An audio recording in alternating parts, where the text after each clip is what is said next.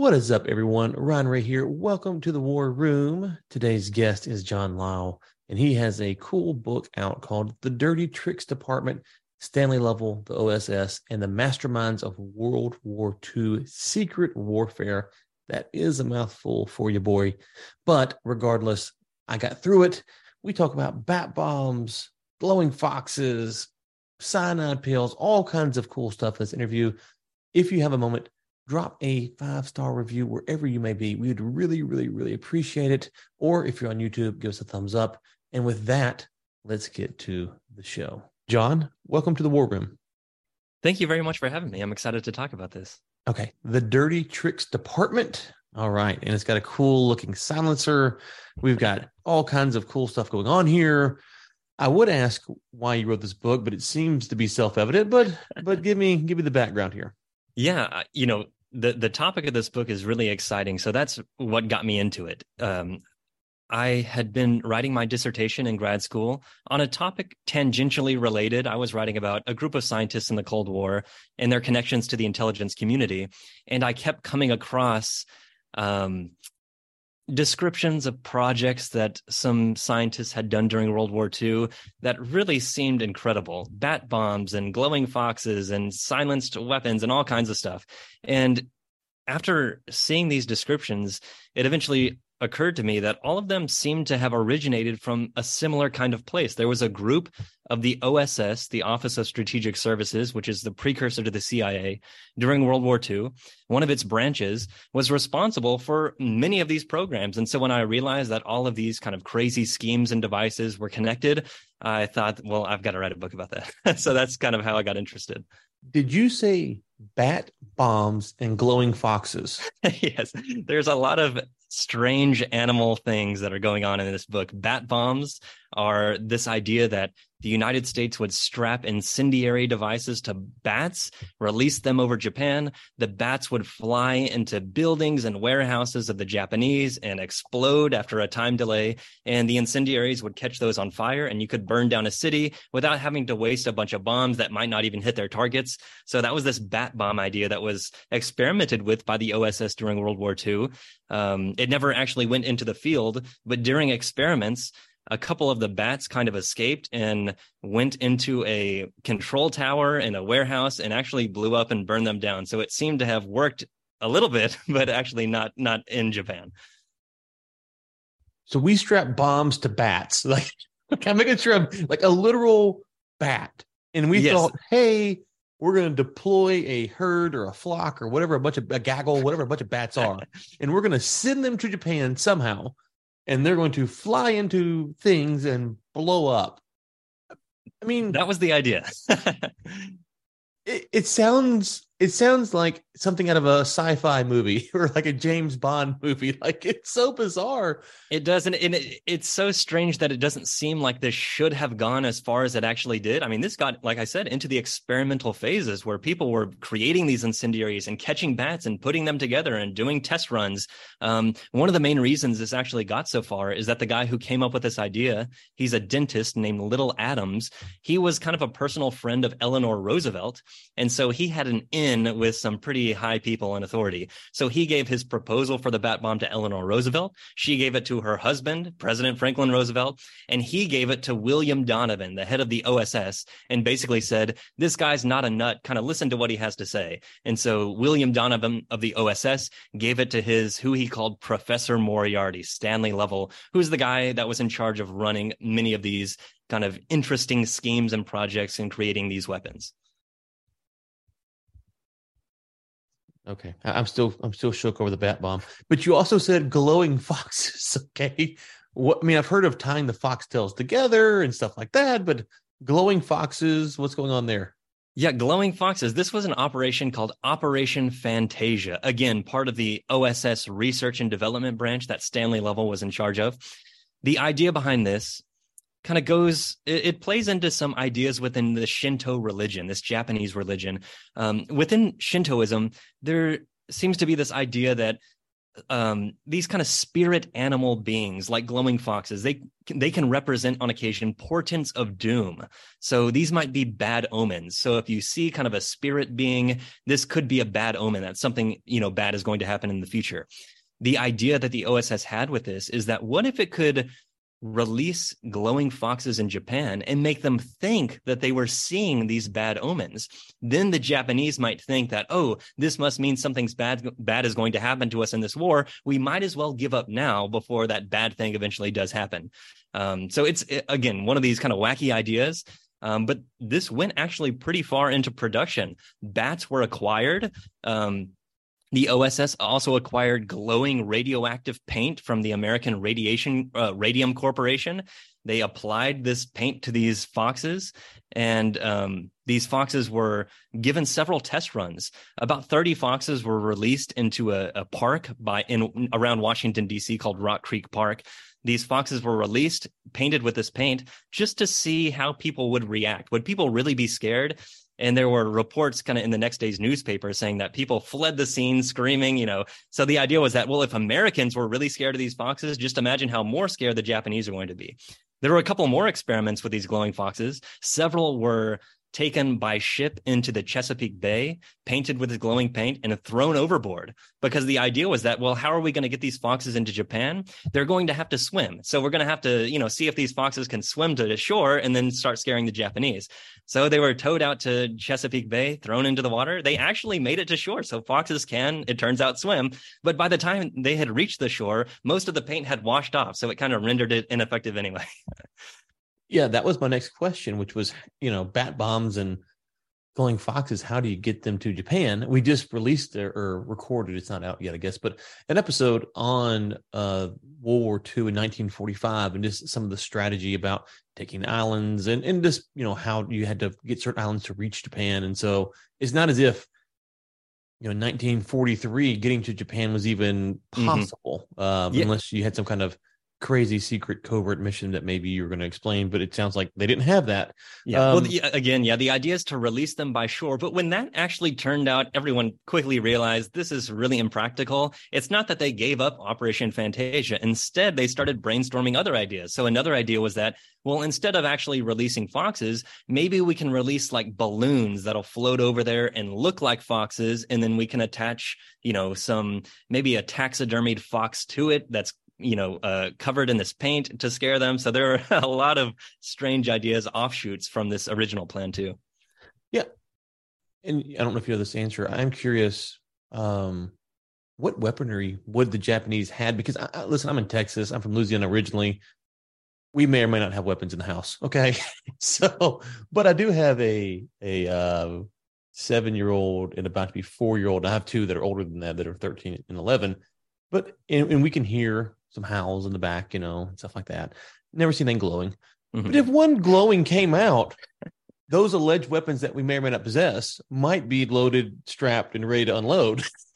However, the kids would be traumatized by seeing a green or red or pink, whatever, glowing fox running through the yard. Mm-hmm. So when they got there, was there a fear that I can definitely see the panic version, but I would assume the Japanese would have tried to kill him pretty quickly as well, and then discovered it was paint and all that. So it seems I would assume so, but I think that's thinking further than maybe these guys were thinking. You're thinking out the details, whereas they're thinking, well, we're in wartime and desperate times call for desperate measures. This might not work. The Japanese, they might catch these foxes, but why not throw something against the wall and see what sticks? Let's just go for it. And what's the worst that can happen? They kill a couple foxes. Okay. Listen, for whoever hires for these crazy positions, I'm happy to be employed to throw ideas at the wall. So, if you're looking for more bat bomb and glowing foxes ideas, I'm happy to just render services. Okay. So let's go back to that era though. When you think about, spy technology and whatnot, it's always a question of, how much is James Bond or Mission Impossible or whoever the other ones are real versus how much this technology is just kind of made up. And I think we've gotten a little better of determining it today, but back in this period, what kind of technology did they have that was classified top secret? Because a bat bomb on some level is kind of high tech, strapping a bomb to a bat, but also it's kind of rudimentary with a bat.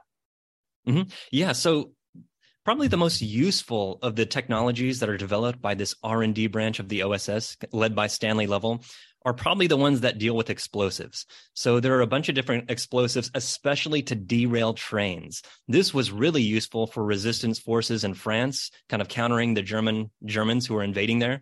A couple of these devices, one was called the Mole. The Mole was a device that was developed by this branch, and it was light sensitive. So it had an explosive in it, and it could detect a sudden shift from light to dark. So say a saboteur attaches it to a train, and the train then goes into a tunnel on its journey. Well, the Mole is going to recognize that you've just gone from daylight to this tunnel very suddenly, and that's going to activate it. And so it's going to detonate. Now, this is great for the OSS and these resistance forces, because not only does it have the potential to derail the train, but it also is going to plug up this tunnel so that no other German trains are going to be able to go through it. So that was one useful technology that comes out of this R&D branch, is the Mole. There are several other explosive technologies that prove very useful for the especially French resistance. Besides the Mole, there's something like the Firefly. This is a packet of kind of explosive material that you could drop into an engine surreptitiously, and after a while, it would destroy the engine. You could do the same thing with what was called turtle eggs. Turtle eggs was this packet of abrasive material, and you could put it in kind of the oil intake pipe of an engine, and after a while, the material would kind of get into the oil, and it would just completely ruin the engine. So these are some of the actually pretty useful things that were used by the resistance. The explosives were particularly useful. And is this, you mentioned earlier, kind of throwing stuff off the wall. Obviously, that's going to be part of all of these things. But how much of this is stealing other countries' technology, modifying it? How much of it is this bringing in great scientists and people or inventors? What's kind of the mix here to get to these ideas? Mm-hmm. It's a little bit of everything. For sharing with other countries, the OSS, this precursor to the CIA during World War II, it had a close collaboration with the British SOE. That stands for Special Operations Executive. That's kind of the British analog to the OSS going on at the time. The British SOE is developing a lot of devices on its own. It's really in fact, Stanley Lovell, when he's put in charge of this R&D branch, he goes to England to try to learn from the SOE and get some of their techniques. And one of the things that they share with the OSS are things like different kinds of pills that undercover agents could use. So the most common or popular or well-known of these pills is called the L pill, which stands for lethal pill. This is basically a cyanide pill that if an agent is caught and they don't want to be interrogated and give up secret information, they can take this cyanide pill and kill themselves. So the OSS and the SOE had a pretty close collaboration, but it is also the case that Stanley Lovell is hiring a bunch of other kind of expert scientists to develop some of these weapons just for the OSS for himself. For instance, Louis Pfizer is a famous chemist who invented napalm. He does this before World War II. He's a professor at Harvard. In fact, some of his first napalm experiments had been done on the soccer fields at Harvard.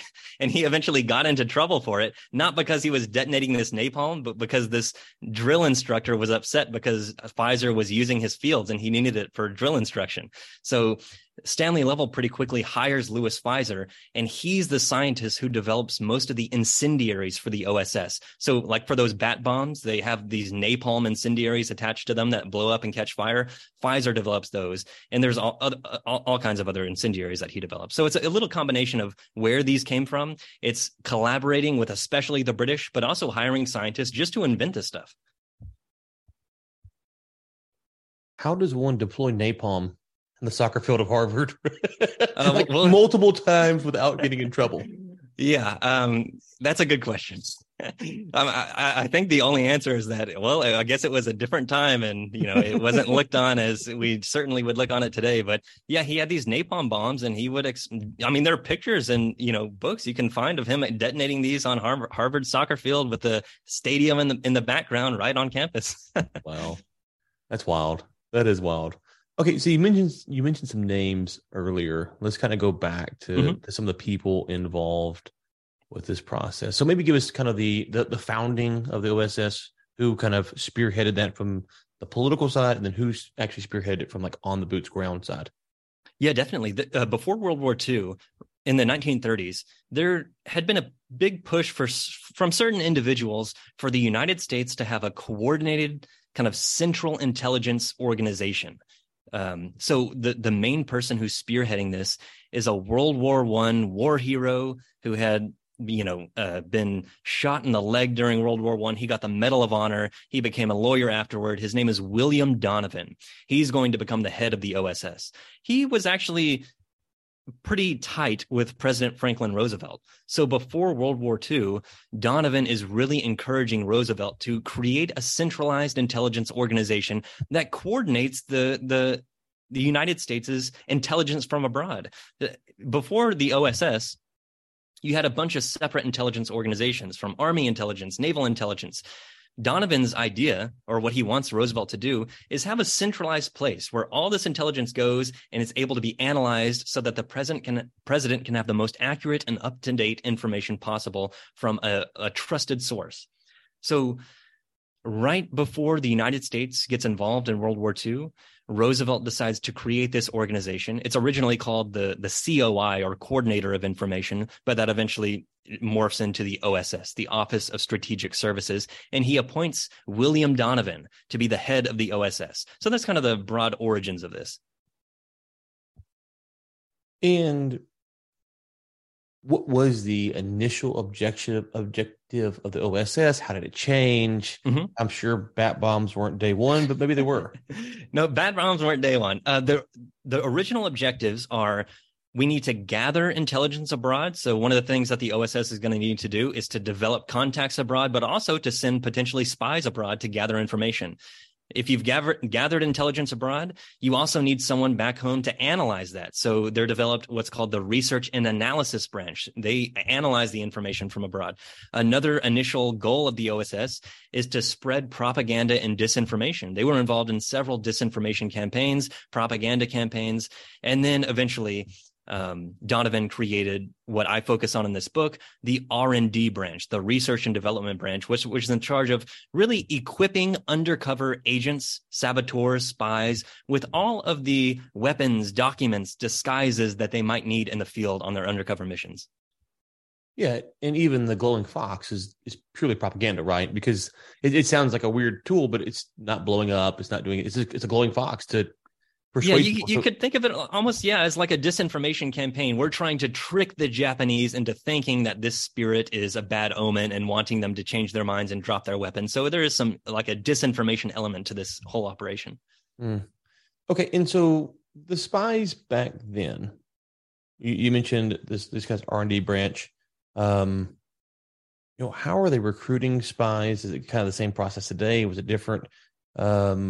How would they go about, getting people to come and to try? They had to try out the stuff, obviously, but to be willing to go and to be a spy, was there education qualifications, military background? What were they looking for? Yeah, for the spies themselves and in saboteurs as well, like people who were working especially with the French resistance, the OSS tended to hire either foreigners, from, let's say, France, who spoke the language and knew the region because they already had a lot of intelligence about this place, or people who would speak those languages. You had to, if you were going to be a spy, you had to be able to blend in with your immediate surroundings. So you had to have, be able to speak a language without an accent and all that kind of stuff.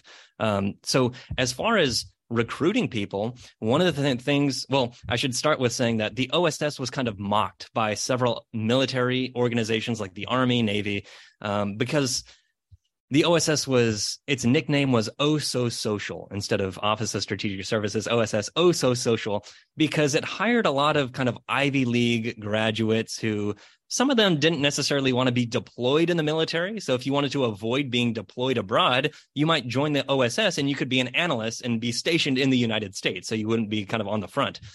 So that nickname kind of developed with the OSS.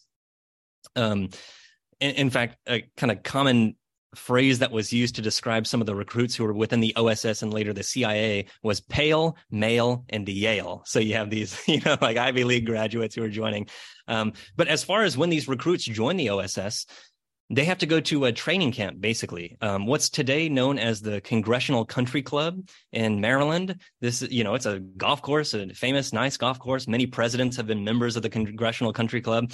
During World War II, the OSS requisitioned this piece of land and they turned it into a training ground for all their recruits. So instead of a driving range, they had a rifle range. Instead of, where the where the ponds of stray golf balls used to be, this now turned into ponds where you could do explosives demonstrations.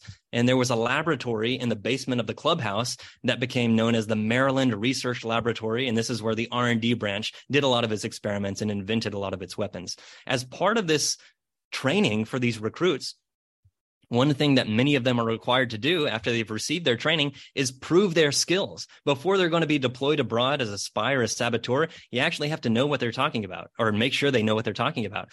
And so one way to do this is that the OSS told these recruits, okay, you're going to go to a defense plant somewhere in the United States. You're going to steal classified information and you're going to bring it back to us. And if you're able to do it without getting arrested, you pass. So that was their training exam for many of these recruits. I've always wondered about that.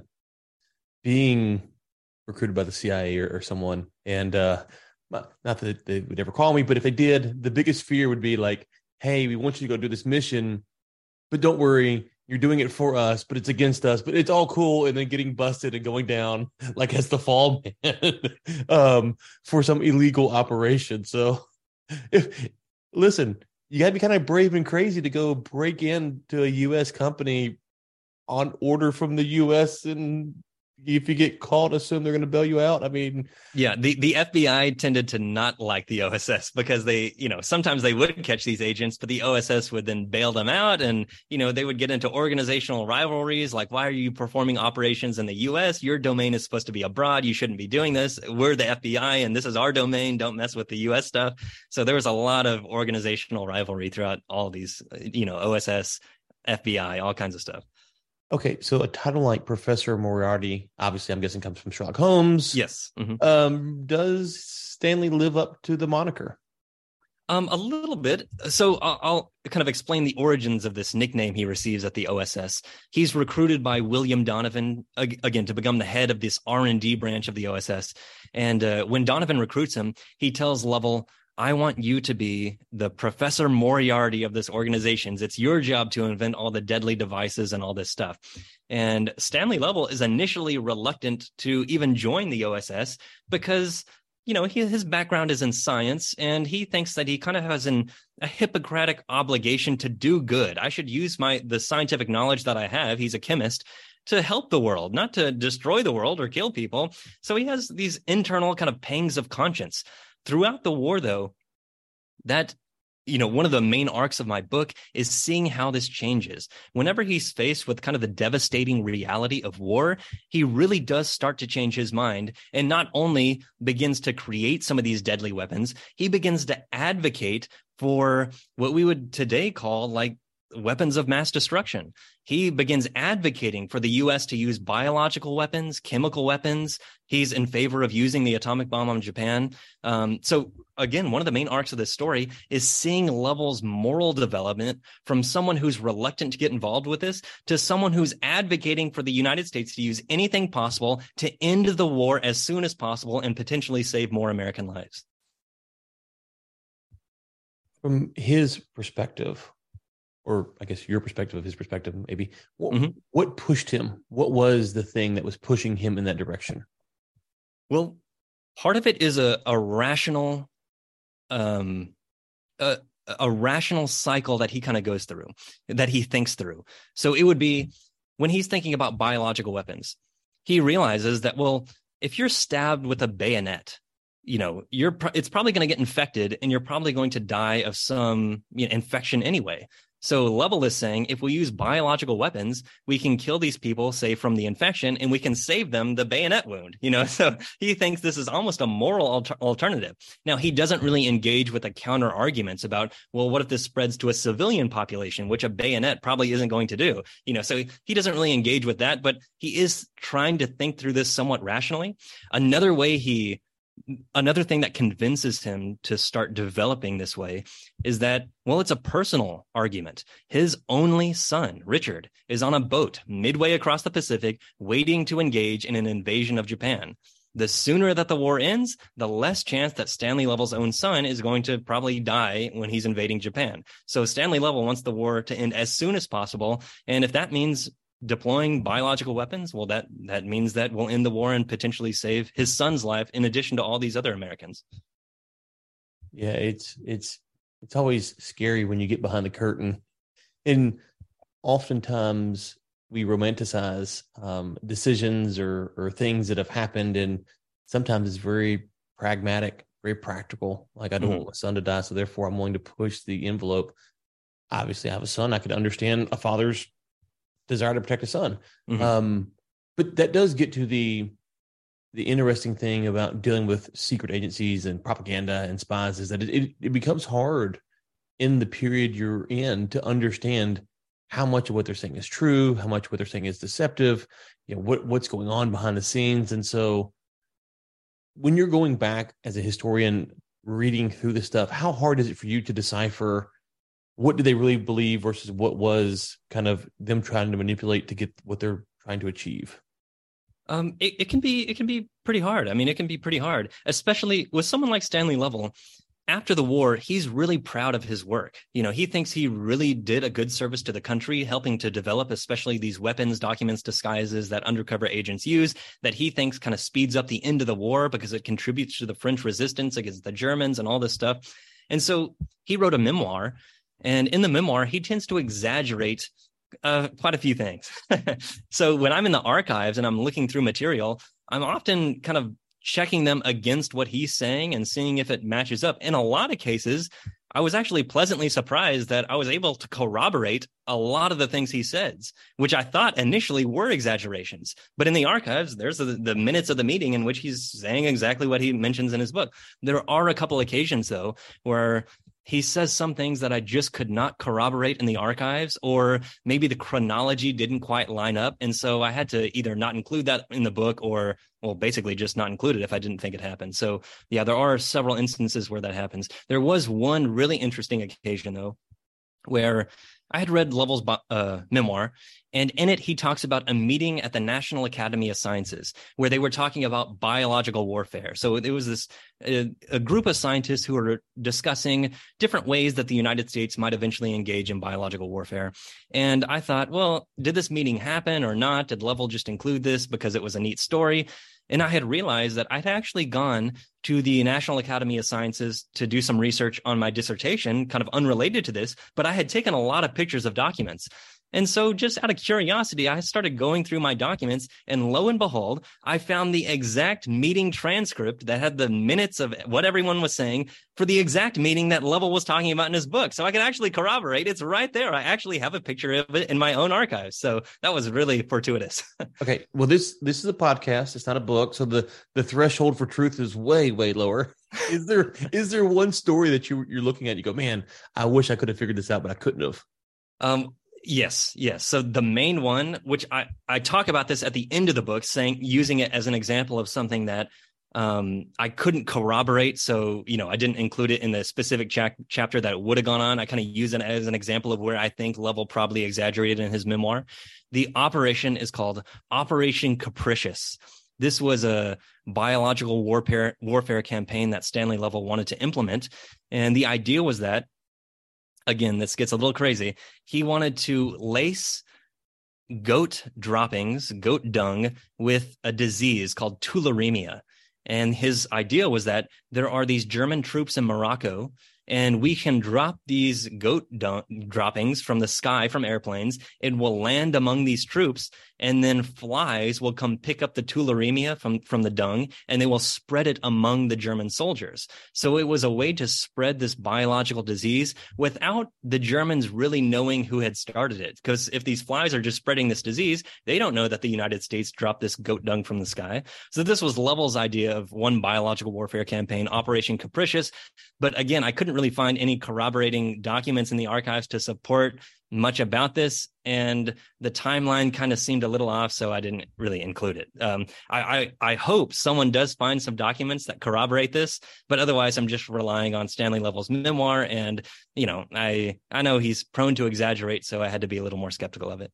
Well, it could be something that he considered but didn't get very far as well, right? Absolutely. Yeah. So it could just be, okay, I get what you're saying. Just out of curiosity, what was the treatment for that particular disease? Is it something that was easily treatable, or was it like mass extinction killer type that virus? No, I think it's a survivable disease. I don't know about treatment at that time, what it would have been. I'm not quite sure. It's not necessarily a deadly disease. It can be, but it not necessarily. So I don't know how you would treat it though, or how they. The law of unintended consequences. I don't know if that law existed in their minds back then, but you drop goat dung, hoping that flies pick it up. You can't. It's like the bats. You can't control the flies. Once they start moving around, they're going to spread it. And I don't know once it gets to a human how it's spread from human to human. But it just seems that you've created this process that you don't know where it's going to stop at, unless the Germans were so far away at this point from the Americans that they weren't concerned about the cross contamination. But even the civilians in the area would have been impacted. Stanley Lovell gets a lot of pushback for his advocacy of biological and chemical warfare. One of the main people who's kind of President Roosevelt's unofficial science advisor at this time. He's in charge of coordinating kind of scientific research in the United States, like the Manhattan Project and all that stuff. His name is Vannevar Bush. And Vannevar Bush really pushed back against Stanley Lovell doing any of this. He basically told Stanley Lovell, you need to stop experimenting and researching into this stuff. So there is actually quite a lot of pushback within the government telling Stanley Lovell to stop, what he's doing. Stanley Lovell, nevertheless, he doesn't quite listen and still experiments with a lot of this stuff, including poisons, which he's told, don't look into these poisons too much. But, his scientists in the R&D branch still do several experiments related to, poisoning crops or anything like that. Who were some of the other players in the R&D branch? Yeah, one of the main scientists who's working on this is Louis Pfizer, the guy who invented napalm, and he's in charge of developing those incendiary devices. One of the other guys who's in charge of many of the weapons that don't involve incendiaries. His name is Harris Chadwell. He's another chemist. Many of these guys are chemists. He actually had been a former roommate of Louis Pfizer. So Louis Pfizer joined. Stanley Lovell had recruited Harris Chadwell first to kind of lead this division that's in charge of some of these weapons. And Harris Chadwell happened to know Louis Pfizer. And so he recommended him to join the R&D branch. So, all these guys are kind of connected in some way. Another famous scientist who's involved in this is George Kistiakowsky. He later becomes the science advisor to President Eisenhower. But during World War II, he's working on some of these projects. And one of the things he helps develop is called Aunt Jemima. Aunt Jemima is this pancake mix. It's just flour, but mixed within it is explosives. So the idea was that you would be able to sneak it into enemy territory very easily because it looks like pancake mix. So who's going to stop you at the border, when you're trying to get into some territory? Instead of bringing in a bunch of napalm or something, you just bring in pancake mix and you're more likely to get it to wherever it's going. So he helps develop the recipe for this Aunt Jemima pancake mix. Wow. How much was the fear of the Germans building an atomic bomb driving some of this motivation? That drives some motivation to do a few things that the R&D branch is involved in, but not necessarily. That's not its main motivation for many of these weapons. The one place where that does play a big role is that the R&D branch, especially Stanley Lovell, is helping to advise the OSS on how to deal with German scientists. So the main German scientists, physicists at this time, who if the Germans have an atomic bomb project, this is the guy that everyone knew is probably going to lead it, is Werner Heisenberg.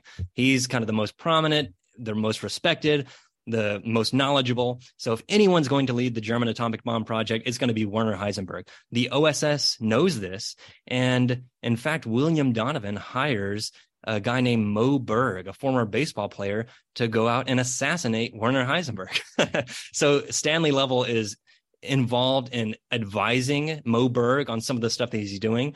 Donovan also hires another guy to go kidnap Werner Heisenberg. When that doesn't work, he hires Moe Berg to potentially assassinate him. Moe Berg eventually goes under the OSS to Switzerland, where Werner Heisenberg is giving a lecture. And his task is to sit in the lecture.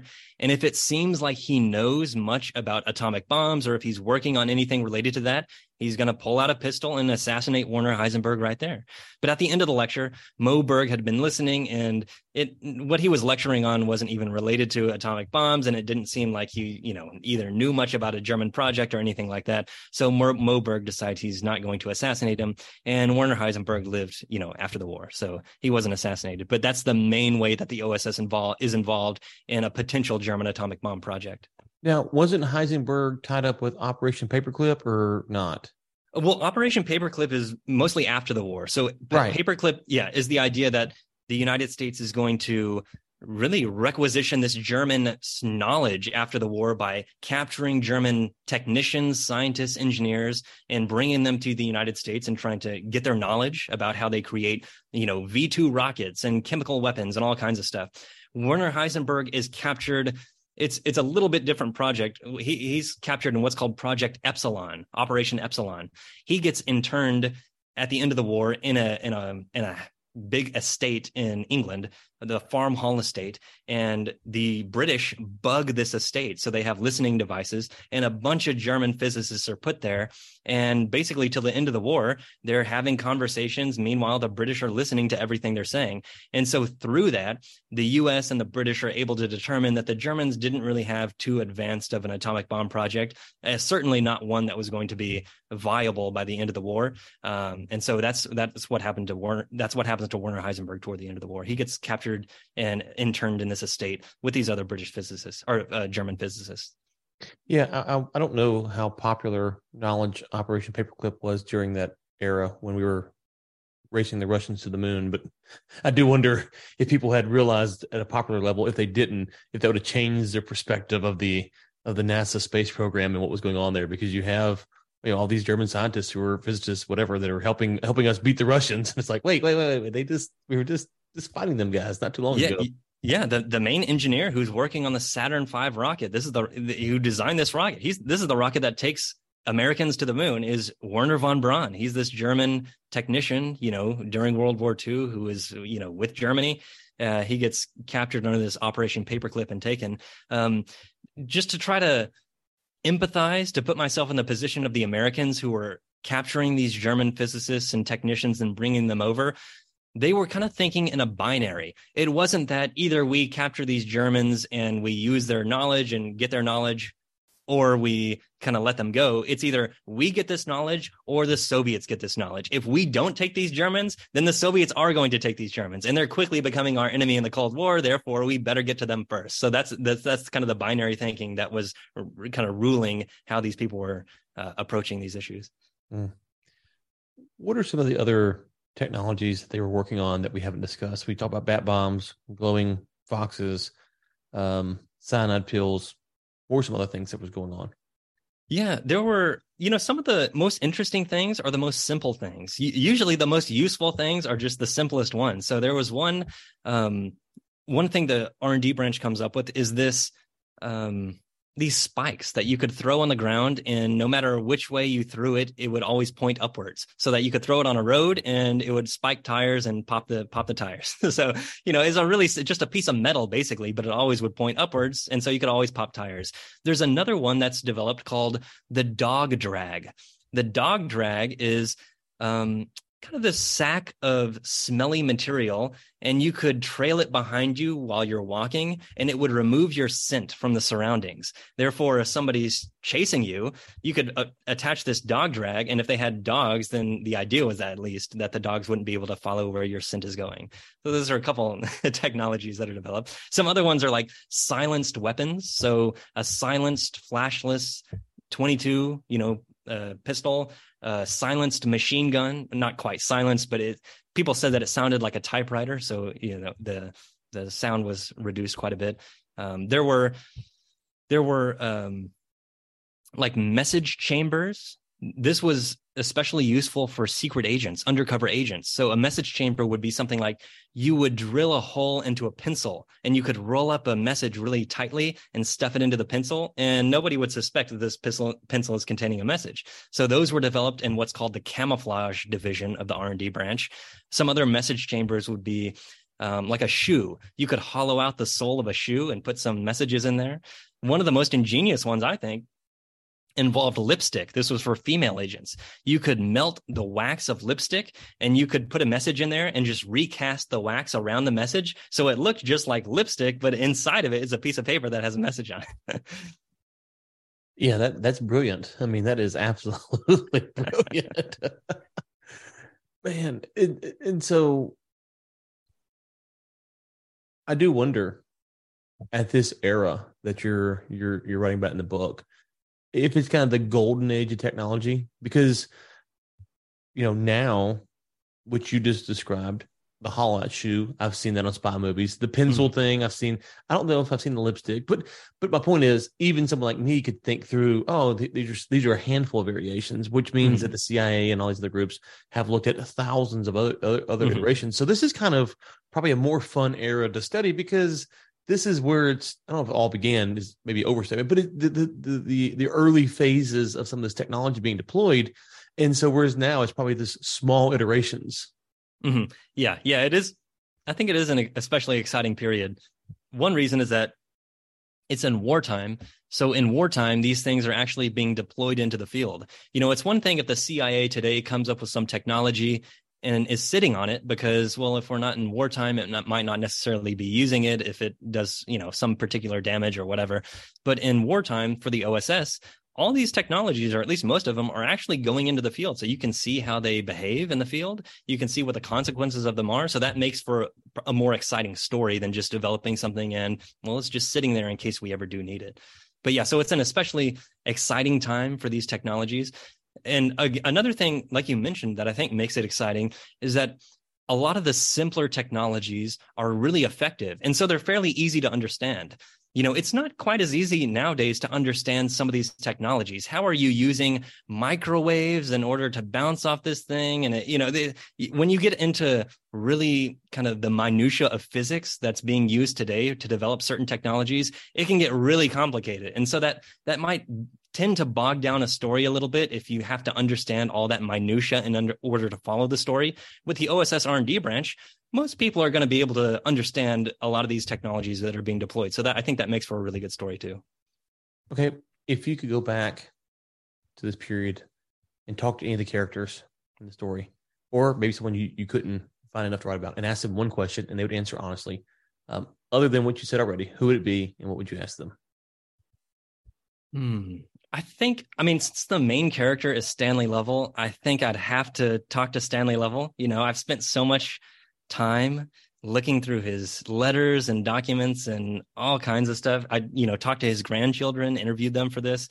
So I feel like I've invested so much time in his story that I'd have to ask him something. What would I want to ask him? I think it would be a question that gets to the heart of the arc of this book that I mentioned earlier is, how do you explain your change of moral attitude from the beginning of the war to the end? I feel like I've laid it out pretty good in the book, but I want to see how he rationalizes his way through it. What was your biggest surprise researching this book? Well, besides, we already mentioned stuff like Operation Fantasia. So, some of these crazy stories are probably some of the biggest surprises. What is surprising, not just about this book, but about doing history in general, is that there's a lot of material out there. Before I started this book, I knew that Stanley Lovell had a memoir, and I knew there were probably some documents related to this in the archive somewhere. But after this book, it's like, not only is there the memoir, but there's a lot of documents and just sitting there in the archive. So it really has opened my eyes to there's a lot of stuff out there about anything, or hopefully there is. So with this in particular, I found incredible documents that were just waiting for someone to discover them. So it made me more excited to do history, because I thought, even if I have an inkling of a neat idea, well, there might be a lot of hidden treasure out there that I can find. So that's probably the most exciting insight I got from this book. Okay. And the book dropped on March 7th. So this will be out roughly the 12th or something like that. So anyway, so the book is out on Amazon. We're going to link to that. We're also going to link to your website, anywhere else you want us to send people to. Oh, thank you for doing that. Probably the best place, if anyone wants to keep up with me, is Twitter. My name is @JohnLisle, JohnLisle. I post updates not only about the book, but I think people enjoy. I post updates about historians' adventures in the archives. So if I find neat documents in the archives, neat pictures or anything like that, I tend to post them on Twitter. So if you're just curious about what a historian does in his everyday life, follow me on Twitter and you can see some of the neat adventures in the archives that I have. Great. We actually had that linked in already, so got that ready to roll. John, thank you so much for your time today, and best of luck on the book. Thank you very much. I appreciate it. It was a fun conversation. Hey, you made it to the end of this episode. Thank you so much. Now, I'm going to ask a favor. If you enjoyed it, would you drop a 5-star somewhere? And if you really enjoyed it, would you consider becoming a subscribing member over at warroommedia.com? Helps keep the show going and ad-free. Thank you so much.